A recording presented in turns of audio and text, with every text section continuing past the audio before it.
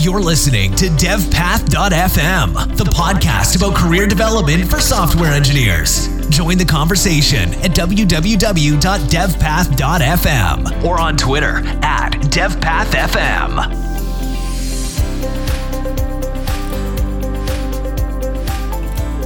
Hey everybody, I'm talking with Chris Oliver today. Chris is the creator of GoRails and the CEO and founder of that. He's also a developer and kind of a all-around content creator. Chris, do you want to say hello and talk about what you do? Yeah, thanks for having me, Jacob. I record screencasts teaching how to build features in Ruby and Rails apps.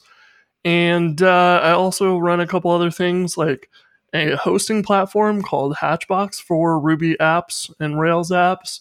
And most recently launched a little Rails template that's kind of pre-configured for you to launch, if you have a startup idea or something, you can use that and have payments and teams and all kinds of other like features kind of built for you out of the box. So you can kind of launch new ideas quicker. And that's kind of something that I would have used, over the years. That's kind of what I do currently. Awesome. How did you first kind of develop an interest in the development and kind of software engineering industry? Well, so first, I was like many kids, like really enjoyed computer games and stuff like that. And one day, and I don't really know how old I was. It was in grade school at some point, and I think it was around 7th grade or something. And my dad was clearing off a bookshelf, just getting rid of some old books and stuff. And one of them that he came across was actually an Atari programming book of his. And he was into computers quite a bit back in the DOS days. So he knew a little bit about how to code and like lots of stuff around how to use DOS. And so he gave me that book and was like, yeah, you might enjoy reading this. So I kind of just started to devour that book.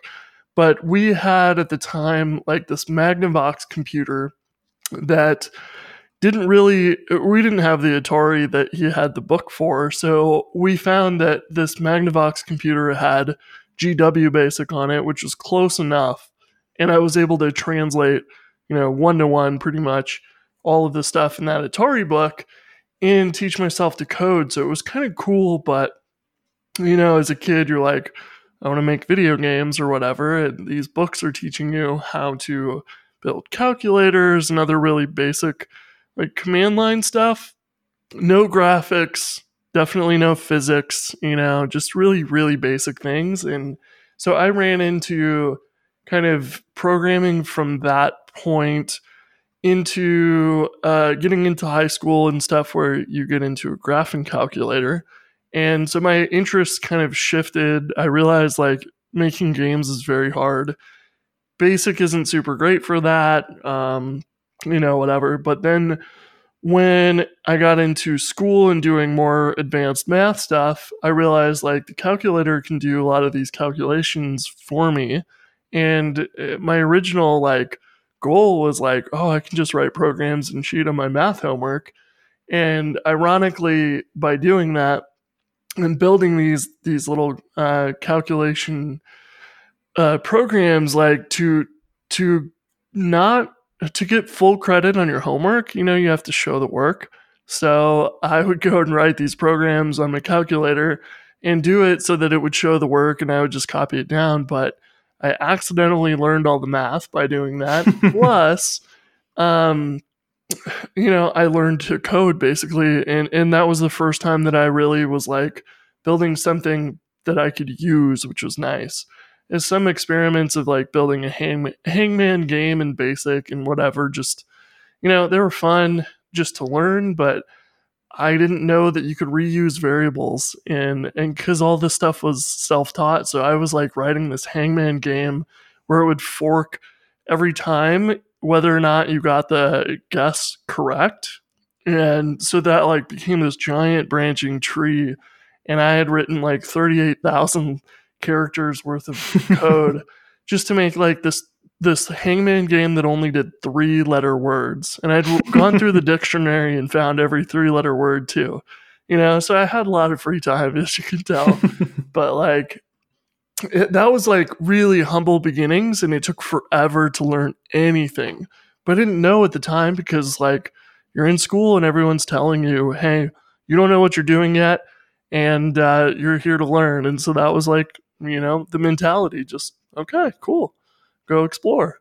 So that's kind of, where I got started programming. And then from there, I kind of transitioned into like, okay, I can build stuff to do my homework for me, but what's next? Like, Windows Millennium Edition was out. We had a computer that had that on there, and I was like playing with some other stuff, and it was like, how do you build like desktop software? How do you draw these GUIs and have buttons and do stuff? And that's kind of where things led at some point. And I tried to learn Visual Basic and stuff, but I didn't have any money, so I couldn't get a Visual Studio license and that sort of thing. So I started looking at other places, and there's all these people online talking about, this Linux thing and whatever, and you're kind of afraid to install it as a kid on your parents' computer because you don't want to screw it up. So, that was always in the back of my mind, and I was like reading up on it and trying to like teach myself Visual Basic, but it didn't really work out. And eventually in high school, I got my own computer. So one of the first things I did was I installed Ubuntu Linux on it, and it was a nightmare. Like, this was before like the Wi-Fi drivers didn't even work. The NVIDIA driver did not work at all very easily.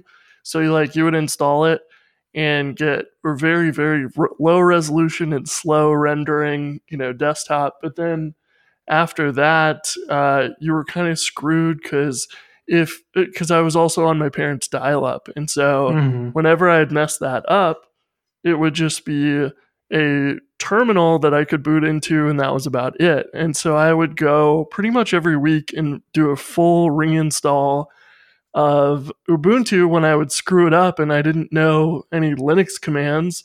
I didn't have a book on it or anything. So what I would find online at school or something in my free time there, I would try and print off or something and take it home and, do what I could.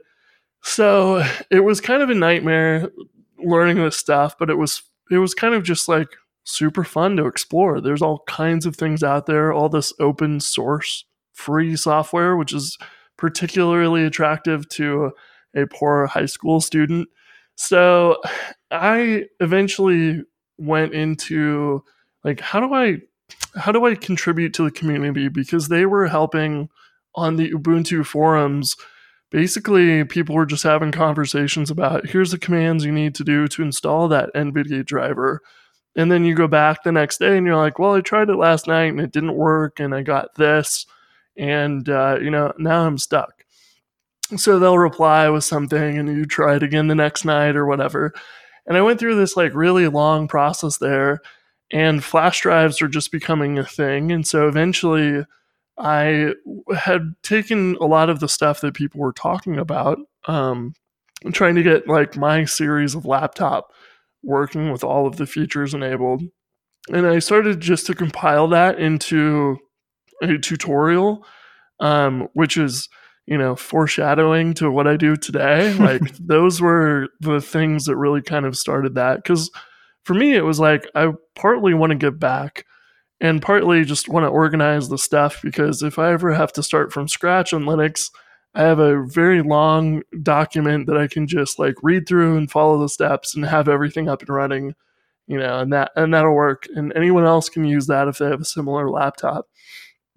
So it turned into, a point where I was like, okay, well, I've written this tutorial or organized it from many people's contributions.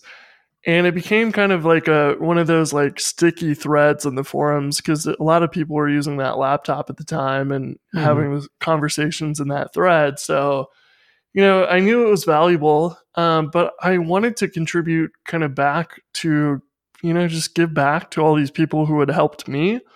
But I knew I wanted to learn how to code, so I kind of was trying to figure out how can I do something where I'm learning to code and can contribute. And so maybe I need to go build some software that makes some of this stuff easier or something. And I remember I had this, I forget the name of the app, but there was some guy who had written a little program to go and help install the NVIDIA drivers and configure some other things. And I remember like, this guy is in college and he's doing this, and that's really awesome. And I want to be like that guy someday. And everybody used his thing, and they would all download it, and it was open source and whatever. And I was like, man, I'd love to do something like that. But I still had dial up at my parents' house. And so what it turned into eventually was I decided to teach myself, a scripting language because I heard that was like a good way of building like a desktop app. And so I kind of was evaluating Python and Ruby. People were telling me they're very similar and blah, blah, blah. And I settled on Python because Python's pre-installed on Ubuntu. And so that was like, where I ended up deciding like, I'm going to go teach myself Python. And because I had dial up at home, I was having this problem of like, I need to download, say, that NVIDIA driver or whatever else, Firefox, or, your document or your spreadsheets, or, whatever other tools you might want. And that's very painful to do on Linux because there's no installer with everything in it. You have to use your package manager, and it goes and downloads all the dependencies and calculates all those and whatever. And so it became a problem to download stuff on Linux. And I realized like, it'd be really nice if I could run something at school on the Windows computers, go in, download everything I needed for Firefox or whatever, and then have it saved to my flash drive and go home and install it. So I did a lot of research and like taught myself to reverse engineer just from the log files of the apt or aptitude package manager, and kind of like watched the URLs that it was downloading and then downloaded them myself and read the files because they're all just plain text. And yeah, that's kind of what I ended up doing was I downloaded all those. I found the files on my computer that kept track of what was installed, and wrote a Python script to go compare the two and say, well, if I have all these things installed and I want to add Firefox, what do I need? I decided that I was going to use like WX widgets or GTK as the like interface editor and stuff for this app. And it's really hard to build stuff, it turns out, between Windows and Mac and Linux. Like desktop apps are quite different because the operating systems are quite different. And I did figure it out enough that I could run this app on Windows at school. It could download Firefox and all the dependencies, and it could take it home and install it. So after I had like a working version of that, I published it open source and shared it with people on the forums who a lot of times you would see people who were like, I have really bad dial-up or no internet at home, but I want to use Linux. And so I would send the link to those people.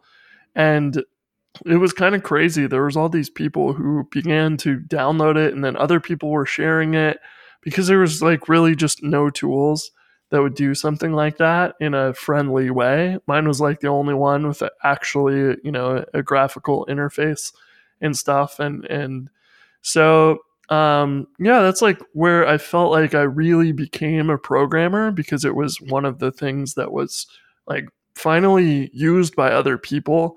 And it got to a point where even Linux Journal magazine, which I guess just shut down as of like a week or so ago, they interviewed me and like featured it in their magazine at one point way back when. And so I remember us running to Barnes and Noble to like check and see if my article was out yet, and I have a copy of that somewhere at home.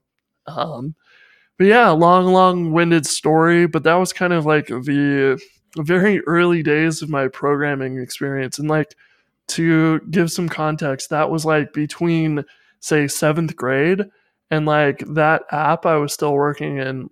I was working on it from like senior year of high school to freshman and sophomore year of college. So how did you go from writing software for yourself and an open source to being someone who was being paid to write code? What was that change? And do you remember like the first time someone paid you to write software? Yeah, so this is a pretty good story too. And I've looked up this email that I sent, but so to take a step back, like I finished that project, that open source thing kind of, and launched it like freshman year of college. So this is like, I'm learning to code over like 5 years, which is not so big of a deal when you're in school, but when you're on your own outside of school or something, it feels like a very long time to try and learn to code over 5 years. So I'm in school for computer science, and freshman year or something, I'm thinking about, am I going to have to get a job like part-time on campus, like, or at McDonald's or something? And I was like, well, if I'm going to school to be a programmer and I've already built some stuff that people use, like, why wouldn't I try and work part-time remotely for someone? And so, yeah, freshman year, was just kind of poking around job boards and stuff online, looking for pretty much anything that would kind of fit someone who was new and didn't have a whole lot of experience, which is pretty hard to find something like that. Most people want to hire someone who actually knows what they're doing, which makes a lot of sense. But I stumbled across some guy who was like working on a stealth startup and needed a developer and whatever. So I shot him an email. It's kind of out of the blue because it seemed like, if he is working on a startup, maybe he's willing to take some risk on a programmer, because if he doesn't have a whole lot of money to start the startup, then he can get cheaper labor if it's someone who's, newer at programming. So we ended up exchanging a few emails, and he was like, well, here's a programming challenge. And he gave me what was it? A very simple like Rail or Django app that I needed to build, like respond to this request, build a form, submit that, and store the results. And I still have the code somewhere, and it's just terrible code because I had never done any web development. And that was like the thing that I learned building that app in college was like, building desktop software is really, really hard to keep it consistent, and it's just ugly to try and build interfaces until you have like Electron these days. But it was like, wow, if I build it on the browser and the web, I can build it one time and it works on every operating system. That's really nice. I should go do that. So I ended up working with this guy, and he sent me that programming challenge, and I did it over, I think, like a couple days to go build one form and to save things and all that. And he knew I didn't know how to do web development, but he had seen like this other app I built that was open source.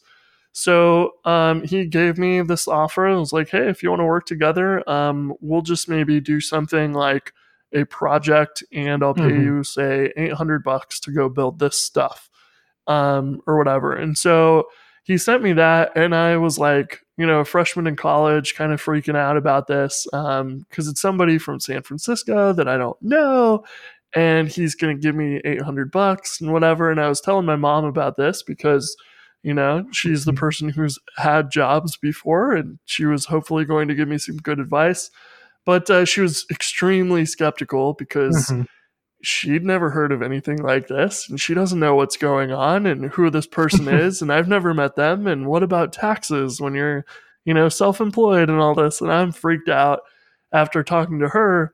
So I sent him an email back and was like, well, I was talking to my mom, and like, I don't know anything about how I deal with taxes or any of this stuff, and like, I probably just shouldn't do this. and I'm in school and I should focus on my schoolwork. Another one of those things my mom was telling me that I should do. And so I sent him this email, and I still have this email. It's hilarious to read now. But he wrote me back and was like, "Hey man, don't worry about it. Like, we can figure all that out. It's not too bad. And, I'm happy to, work with you on that and be flexible and whatever." And so we ended up working together, and that was, the very first time, and that was like freshman year of college. So it was a good experience for me to have as well, because by the time I graduated and needed to get a real job, I stood out because I had actually been paid to program, unlike any of the other graduates who were going through school and trying to get their very first job. So that was very lucky for me, but also like, I was kind of, I guess, ambitious and putting myself out there. And then that led into a couple other things actually. So as I'm in this Python community and the Linux community, I heard about this Google Summer of Code thing. And this was the pretty early days of that. But I did get in because someone had an idea for building a package manager like app on Windows, and Google was going to sponsor that project. And they had 3 students they were going to pay to work on that. And because I had done all this work on my open source project, it was basically a clone. Like, I knew how to do everything they were going to ask for. And so I applied, and the guys I kept asking them, like, would you review my application and like give me feedback, like whatever. And they kind of brushed me off and were like, don't worry about it. Just submit that. You'll be fine. So I got accepted into Google Summer of Code. They paid me like $5,000 to work for, I don't know, 3 months during the summer or whatever. And I worked with a guy in Colombia and one guy in India, and they were the other 2 students.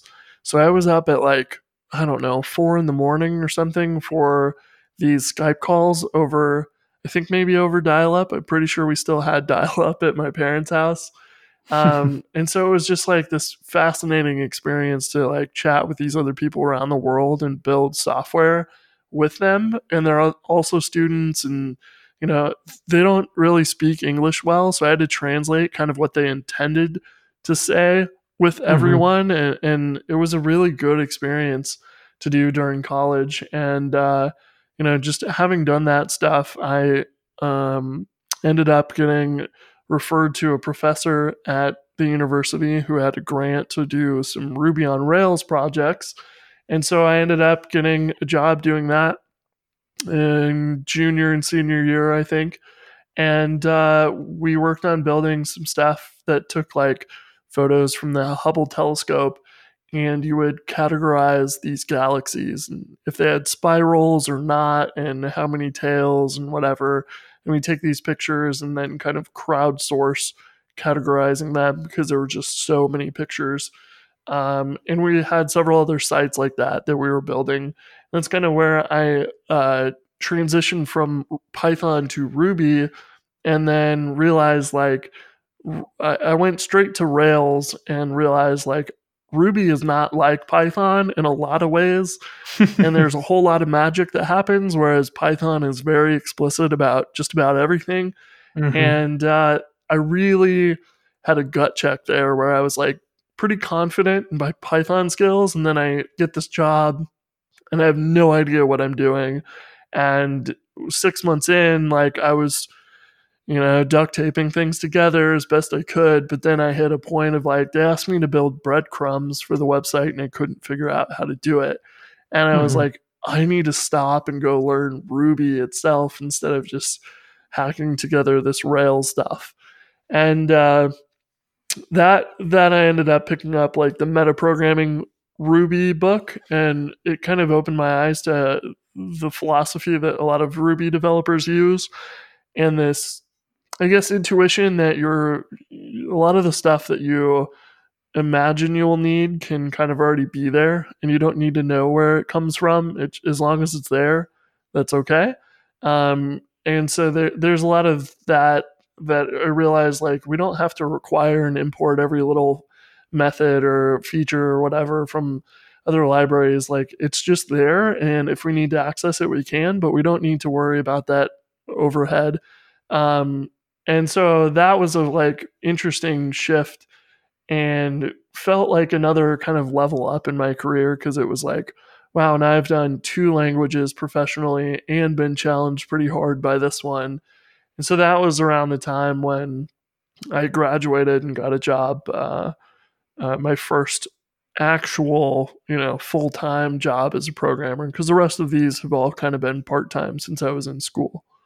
So yeah, that was kind of my background at the very, very beginning. And I don't usually talk in depth too much about all those things, but there was definitely a lot of random experiences that I had in the early days. One question I like to ask, and it seems like you had kind of this gradual ramp into software engineering, and now as someone who really teaches other people as a huge part of your career, it's a huge part of your professional identity. Was there ever a period while you were learning that you felt you weren't qualified to do software development, or you had this sensation of imposter syndrome, and has that affected how you teach people? Oh yeah. And I mean that even happens today all the time, if there's something that you don't feel particularly confident in, whether it's, your testing skills or something, like you feel absolutely like, wow, I've been doing programming for 10 years and I still suck at writing tests. Like you don't feel like you're good enough. And yeah, I mean, you just have to kind of like you have to realize it and just invest some time in your free time or whatever, just to practice that until you get better at it. But yeah, I certainly have spent a lot of time that way. When I, got any of these jobs, I always felt like I wasn't good enough and I wasn't supposed to be there. I was like excited to be there and everything. Like this is what I wanted to do, but I'm like, you're gonna pay me $60,000 to do this? Like that's more money than I've ever heard of. And yeah, every single time I felt like that. And then I had kind of this, over time, you start to realize like, oh, that's okay. And, I happen to be really good at these things. And maybe I'm not so good at writing tests or whatever else. But I know how to write like really reliable code without tests or something. And then you start to slowly build up your confidence. And then as you're spending time trying to learn those other things you're not good at, it did go away to an extent. But because things change so fast, if you haven't kept up with front end frameworks, then you're going to feel like, well, I can do the back end, but I'm not good enough for, building modern single page apps and understanding all this functional programming and stuff. It just feels like you build up some confidence and then, things change or you get a new job or something and you kind of feel like you're starting all over again. But I think it's also a strange thing that we don't give ourselves enough credit for the stuff we're self-taught. Like if you go to a Lambda school, or if you go to a boot camp, or you go to computer science degree, you think that because you went through some sort of formally organized curriculum that like you know what you're doing. You don't, because they couldn't teach everything. And when you're self-taught, you feel really bad because like you didn't have any curriculum you went through, and you don't know if any of it's like practical or something that you can like use at your job. And it's definitely like, it's wrong to think that way. Just because you went through like some formal curriculum doesn't mean you know it. And just because you self-taught yourself doesn't mean you know it either. And it also means that maybe you learned stuff that was more practical too. A lot of times you get computer science. Like I went through the computer science degree and it was, so much stuff that I hated because none of it was stuff that was practical. There was a few times where we had like an assembly class that was like, imagine you're writing code for the lunar rover and we need to compress images from binary, and send them back to Earth. How do we do that? And so those are really fun, where it's like, well, every 8 bits is a color, and we have a whole bunch of those, and it's 40 wide, 40 by 40 pixels, and we can build a little color table and compress things. When you do that stuff, it's extremely like practical. You realize the problem you're solving. But when you're doing like, a semester's worth of algorithms and you have no idea where you would use them, it doesn't feel very connected to real life.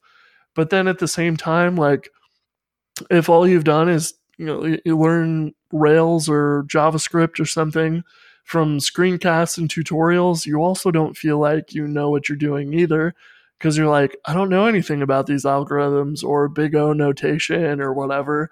And so I feel like just like everything about programming kind of leads to imposter syndrome in one way or another, You mentioned briefly that you still sometimes feel that way. How do you manage that beyond just acknowledging what you've done well so far? How do you feel that feeling and then continue to show up and do work?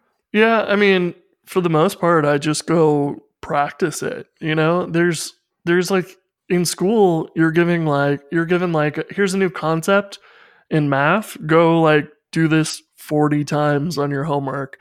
Like we don't really do that once you get out of school, but that's exactly like repetition is the way to learn something. So if you don't know how to write tests, like go try and do that 40 different times on different projects, and you'll start to build up that confidence. And like my GitHub is full of repositories that were just experiments of like, I don't know how IRC works.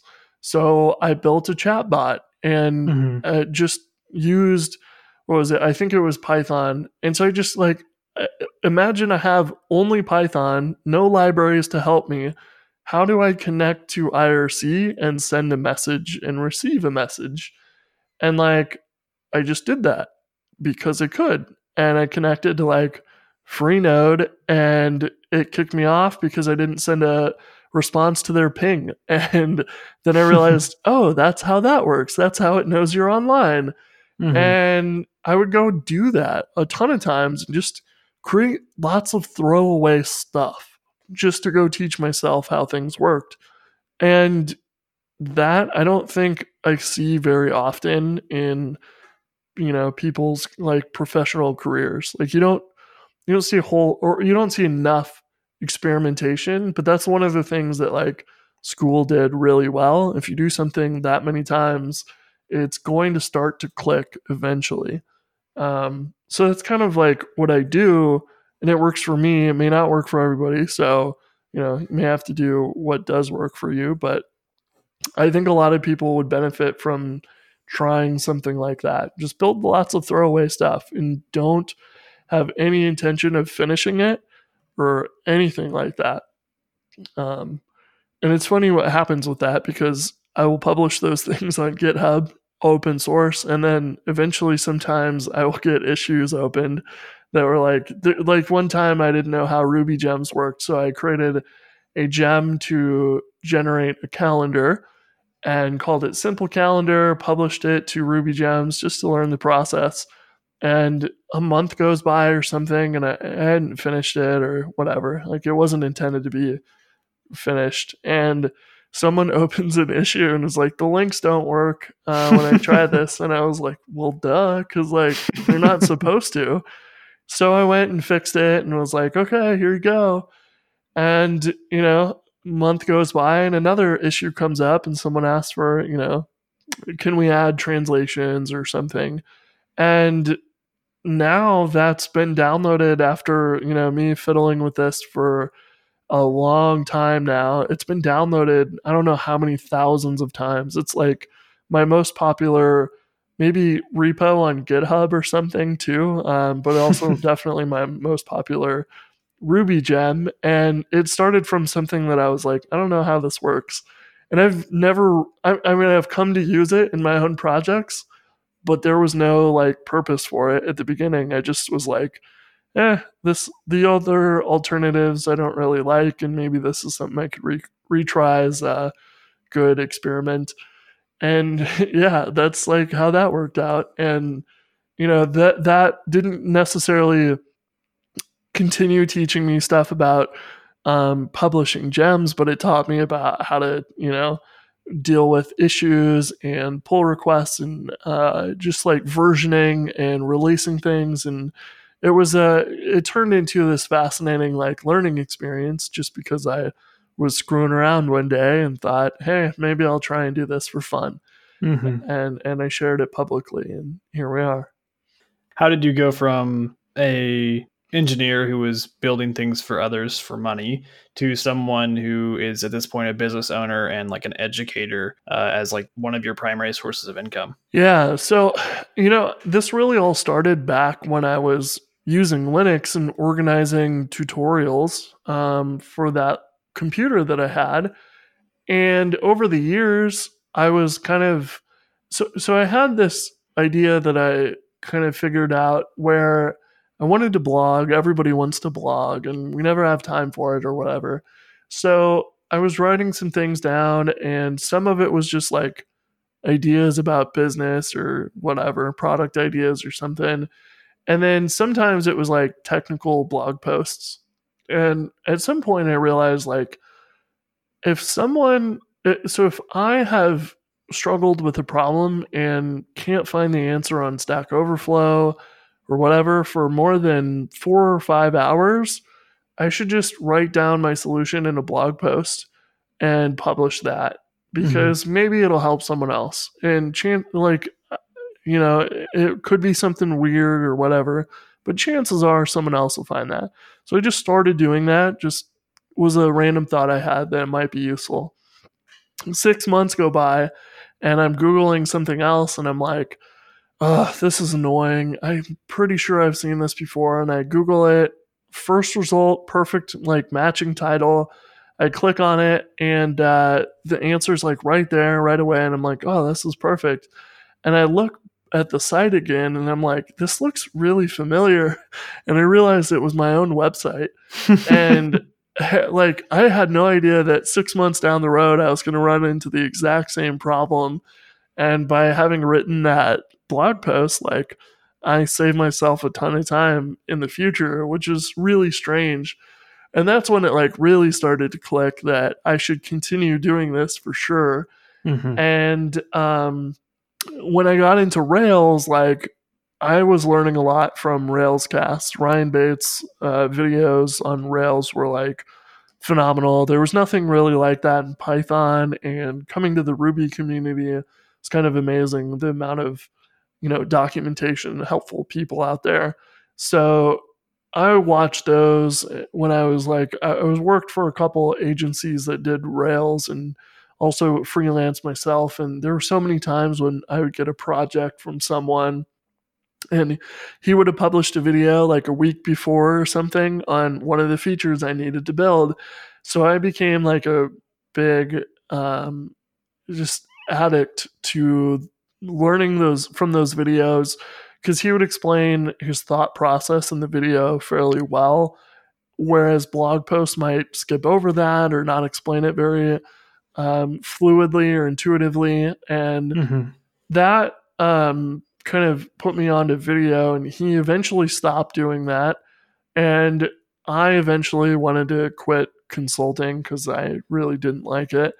And didn't necessarily, I was into startups and stuff. So I was kind of trying to figure out how I could build my own products or something. And so at some point, I decided to take a break from consulting and, build a product. And I thought I'd do like a course for Rails developers who wanted to get into consulting. It was something I kind of knew well and figured that would be something I could teach.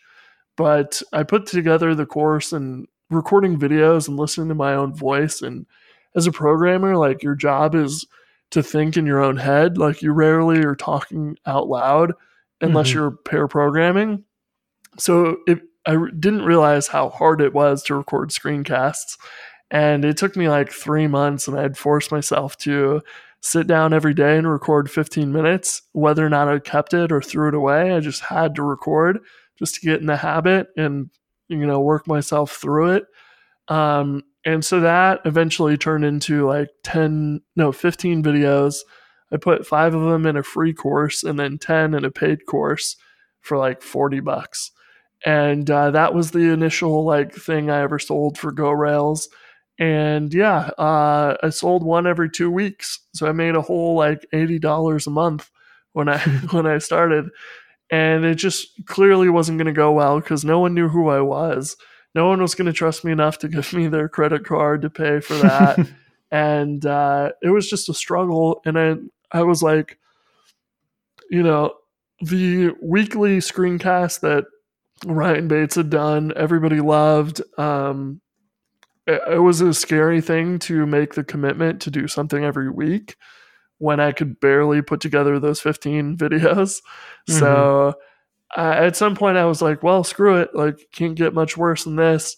So I decided to like just change those, and I made those courses like free and then started to make some paid videos. And, people were like, why would I ever pay $9 for this? This isn't worth it. You don't even have, you only have 15 videos. Like, why would I ever pay for this? And, luckily there were some supportive people, but that's like all where it started. I just like didn't know how to do sales and marketing or anything, and realized like, I guess I'm just going to have to publish lots of content. And Ryan Bates had been doing one free video and then one paid video every other week. And I figured I could do that, and he's not doing it anymore. And people seem to want, a continuation. And I don't want to try and copy what he's doing. I want to explain stuff in my style. And it turned out that people seemed to enjoy it, and that they were willing to subscribe to that more than they were to buy my course. And so it kind of all led to that. But it had, been, I don't know, eight years in the making or something for me of having written tutorials or other things like that just for myself. And originally it was all about, I want to write down my notes, but publicly, because they're going to help me, but I might as well make them public because they might help someone else. And so that's kind of where all of that took me. And it was a long, long journey, but here we are. Out of all of that, is there a specific trait or maybe just habit that you have that you think makes you good at what you're doing? That's a good question. I mean, I feel like one of the things that I remember being a kid when I was learning to code, there was a moment that clearly like changed my thinking, where I realized that like, if you look at your computer or your telephone or TV or even a bookshelf, like, it's all made out of when you break it down, like pretty simple stuff. And programming, I guess, kind of opened my eyes to that, Google might be pretty complicated, but if you break it down far enough, like every little piece is pretty simple. And I think that like just keeping that in mind helps a lot, because a lot of the stuff that you do in programming seems pretty daunting, especially, if you're learning web development, you have to learn HTML, CSS, how browsers work, DNS, you have to learn how domains work, backend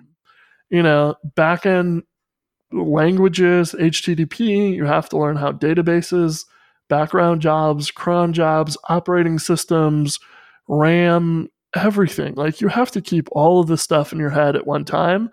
And that is very hard, but that's just the basics to build websites. Then you have to go build something where you've got to build some algorithms to do things, and you've got to implement search and whatever else, and permissioning, and you name it.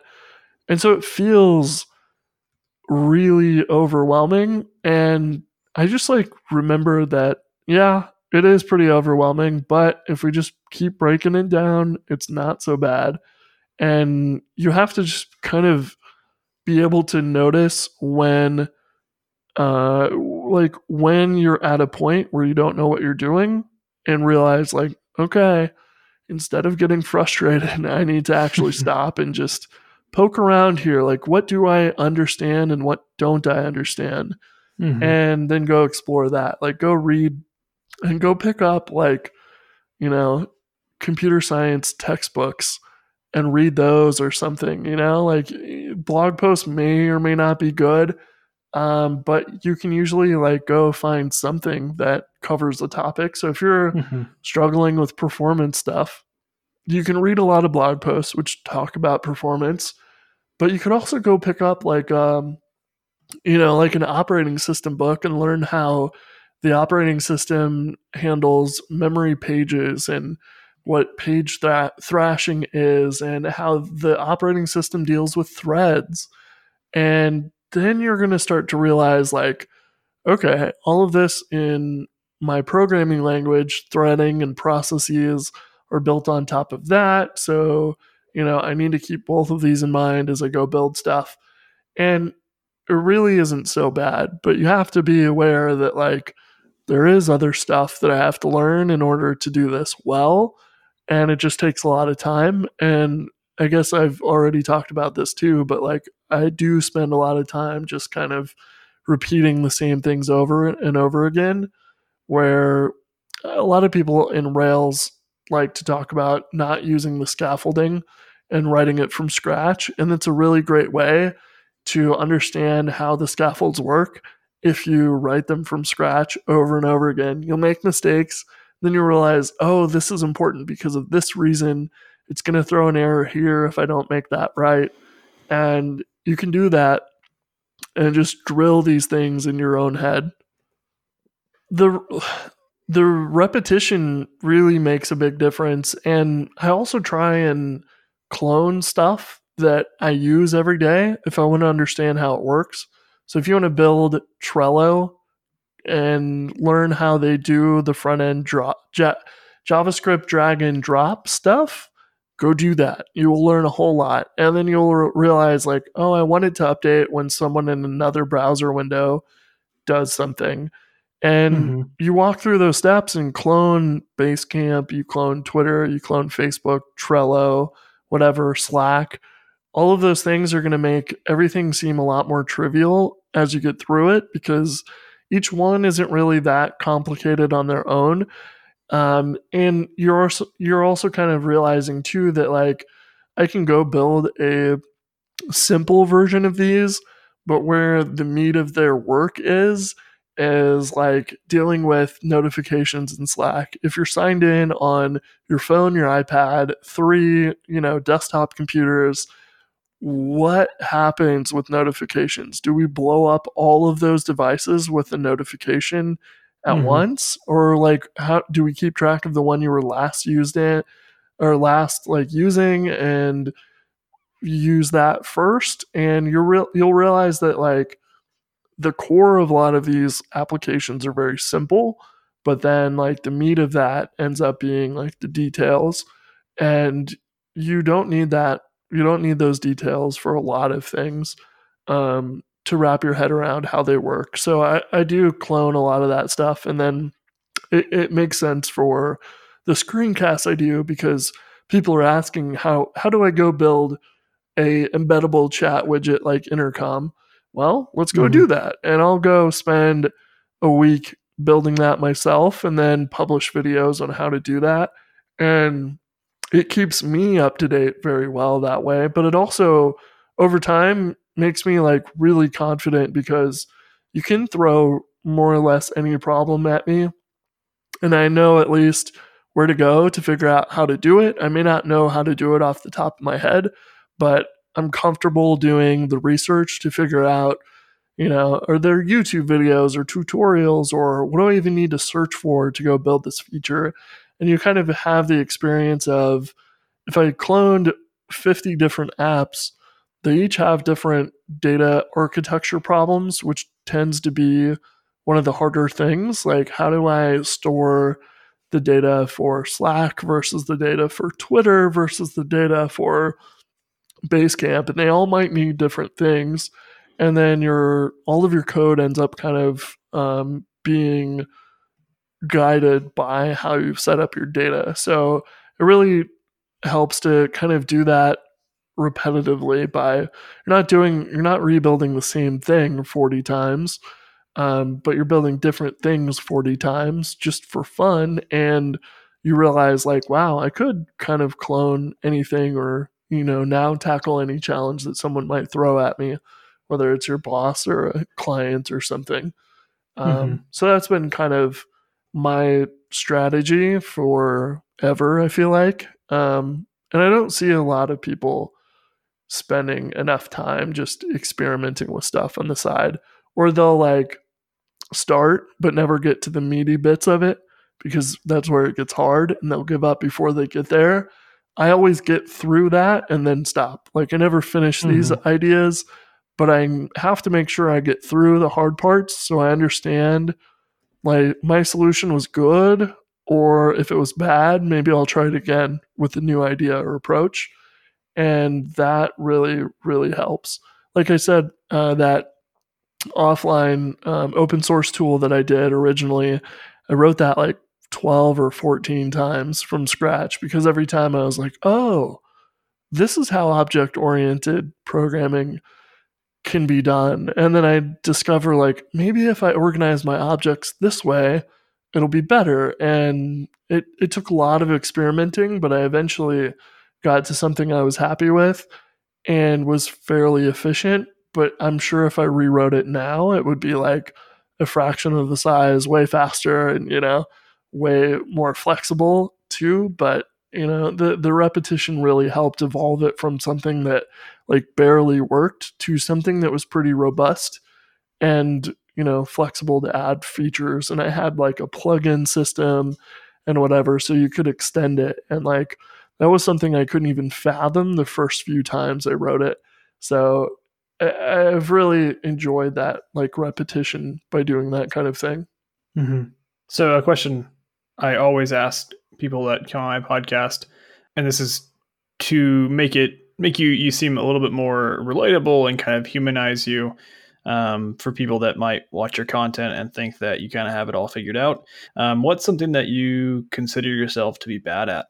Oh man, definitely. Like, I feel like I'm way behind on front end stuff in general. There's a lot of changes in people's approaches to React and Vue and GraphQL and whatever else, and I find myself always just kind of being like, I don't understand a lot of the approaches here. I'm sure there's some benefits, but I feel like I'm way behind on some of that. Maybe I'm just not working on projects that need it. I don't know. And so I always kind of just fall back to my old ways. And it always makes me feel like, man, like, there must be something here more than just the hype. But I feel always behind on that. And it's a thing that I'm slowly working on. But yeah, it just, feels impossible to keep up with in some level unless you're like directly needing that for your day job. And yeah, it's it's kind of one of those things. Or I guess the other thing is, like, never was really that good at algorithms and complicated math. So anytime that I have like worked on a project that was like, we're going to need an algorithm for this, never really felt like I was going to be able to do it well or implement it right. And it was just one of those things that just felt like I was never going to be good at that. I've gotten through whatever has been thrown at me, but I don't have any sort of confidence in being able to do complicated algorithms. And I don't know if it's founded or not, but yeah, I've always avoided it. If you have one, what's your methodology for dealing with those areas of weakness or those fears? Yeah. I mean, it's a lot of what we've already talked about, just kind of finding the right book or something to think through it. A lot of times stuff is simpler than you think, but you need the right person to explain it to you.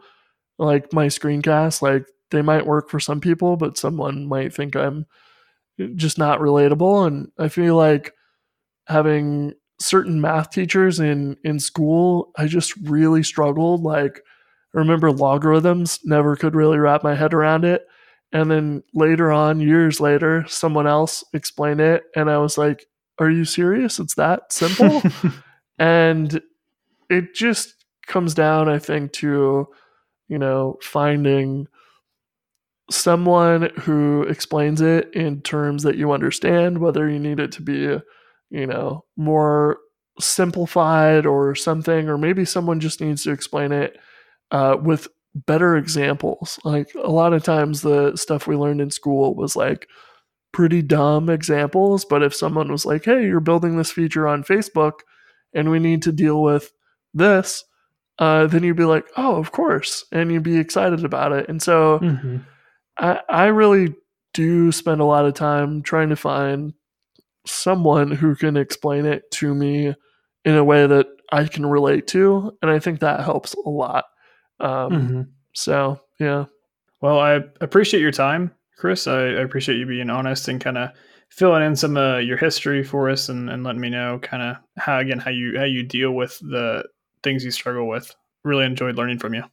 Yeah, thanks for having me. I think this is one of the things that, like, I wish I could have listened to back when I was learning to code. It could be a lonely path if you're teaching yourself. And even if you're not, it's still a pretty lonely path when you feel like you don't know what you're doing and just have like low self-confidence. So I think these are just kind of awesome to have, just to realize that, I might have published several hundred screencasts, but a lot of these new episodes I'll sit down, and if it's something new, I will have spent the previous week learning how to do it before I published it. And so I may not know it as well as you think I do.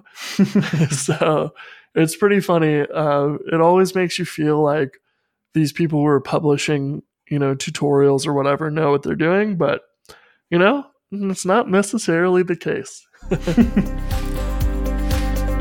Thanks for listening to devpath.fm. Want to ask a question? Send an email to jacob@devpath.fm.